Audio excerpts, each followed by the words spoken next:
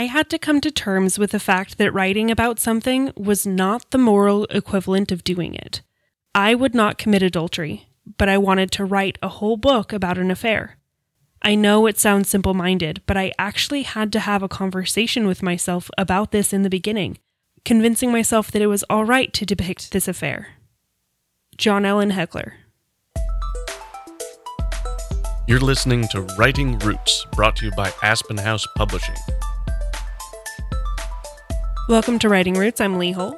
And I'm Lee Esses. This episode, we are going to address the question we see a lot. It's the question of, is it okay if I write blank? Is it okay if I write the rape scene? Is it okay if I write this murder scene? Is it okay if I write about adultery? Yes. Episode over. Write selfishly, go home. Bye. The answer to that question is always yes. Does it make me a terrible person if I write such and such? No. It makes you an author. The only thing that I would say is if you were writing a children's book, you probably shouldn't be writing about murder and rape and adultery. Yes, keeping your audience in mind. But if you are writing for adults, if you are writing a novel with adult themes, yes, write those scenes. Make it real, because unfortunately, that's life. I don't think I've ever read a book and gone, oh, this author must be a terrible person. I admire an author for the courage to write this terrifying scene, but I hate the villains that much more. I don't hate the author. But what will people think of me if I write this in my story? Hopefully they're not thinking of you at all, unless it's grandma reading it. But hopefully grandma's not your target audience.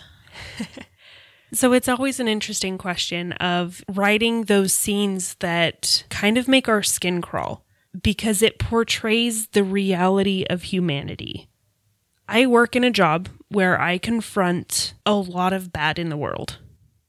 I deal constantly with domestic violence, with bar fights and murder and child abuse and just bad things happening to good people.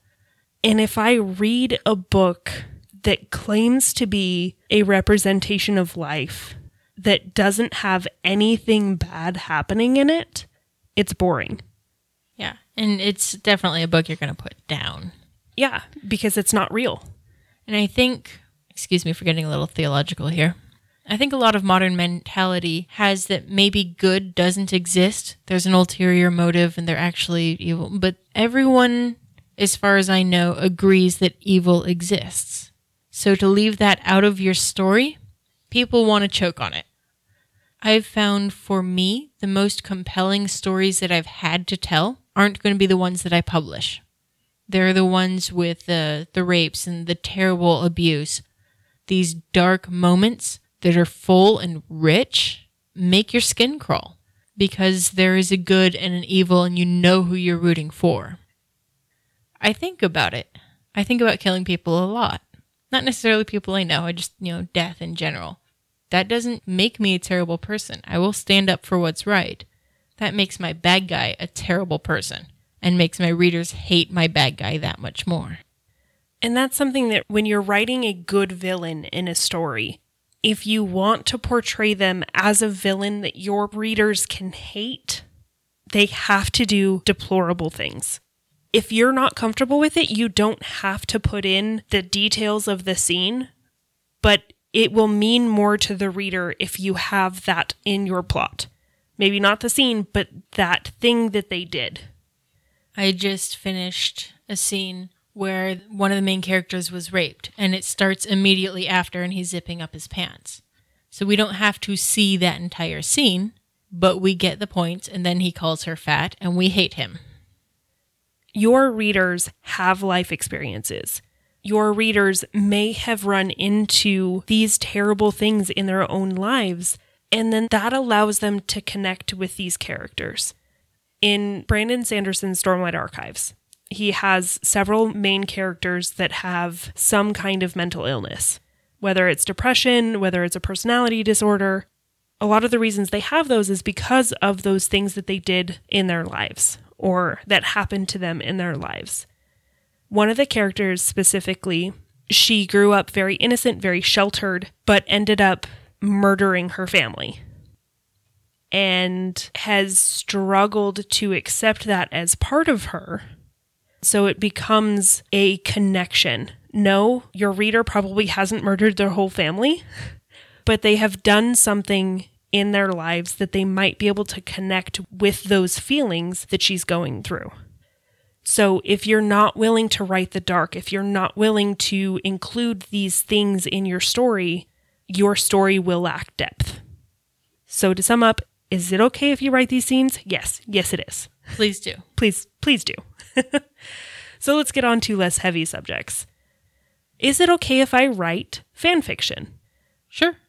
Writers write. We said that last time. You'll see it all over the place. Writing fan fiction is one of the best ways you can build an audience.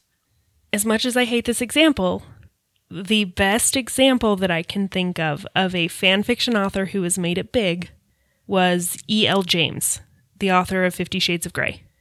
50 Shades of Grey started as a Twilight fan fiction.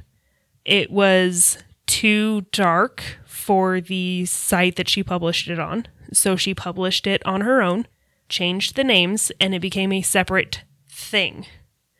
So you can write fan fiction. Another example, which I far prefer, is Neil Gaiman. He won the Hugo Award for a fan fiction that he wrote that combined Sherlock Holmes and H.P. Lovecraft. And this is Neil Gaiman we're talking about. He's written great things. So yes, you are a writer if all you do is write fan fiction. And honestly, you're more likely to gain followers immediately by writing fan fiction than by writing something you've created yourself. Because your readers already have a connection to the Winchester brothers. So if they're reading some other story that includes them in it, they're automatically inclined to enjoy the characters. I wouldn't suggest writing 100% fan fiction because fan fiction is very difficult to publish. If you're crossing genres, it's a little easier. So you can have Star Wars fan fiction. You can have Star Trek, maybe D&D, World of Warcraft. You can have cross-medium fan fiction. But if you're writing Harry Potter fan fiction, you're going to have a lot harder time when it comes to making money with your writing. Another question people find themselves asking a lot is it bad if I cry while I write certain scenes? Definitely not. If you're having an emotional reaction to it, your readers will be much more likely to have an emotional reaction to it. So yes, cry, get angry, jump for joy, be terrified for your characters. Do whatever emotional engagement with your characters and do it well. Several very famous authors find themselves crying while they're writing. One of those is J.K. Rowling. In an interview, she said that she cried in the Order of the Phoenix because of the death of Sirius. If you are crying, if you are reacting emotionally to your story, it tells me that you're invested. It tells me that you feel for your characters. And more likely than not, that will also mean your readers will care for them as well.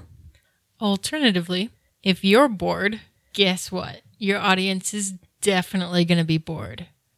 As an entertainer, you are borrowing their kindness in allowing you to entertain them. They can stop reading at any point in time, and it's not any skin off of their teeth.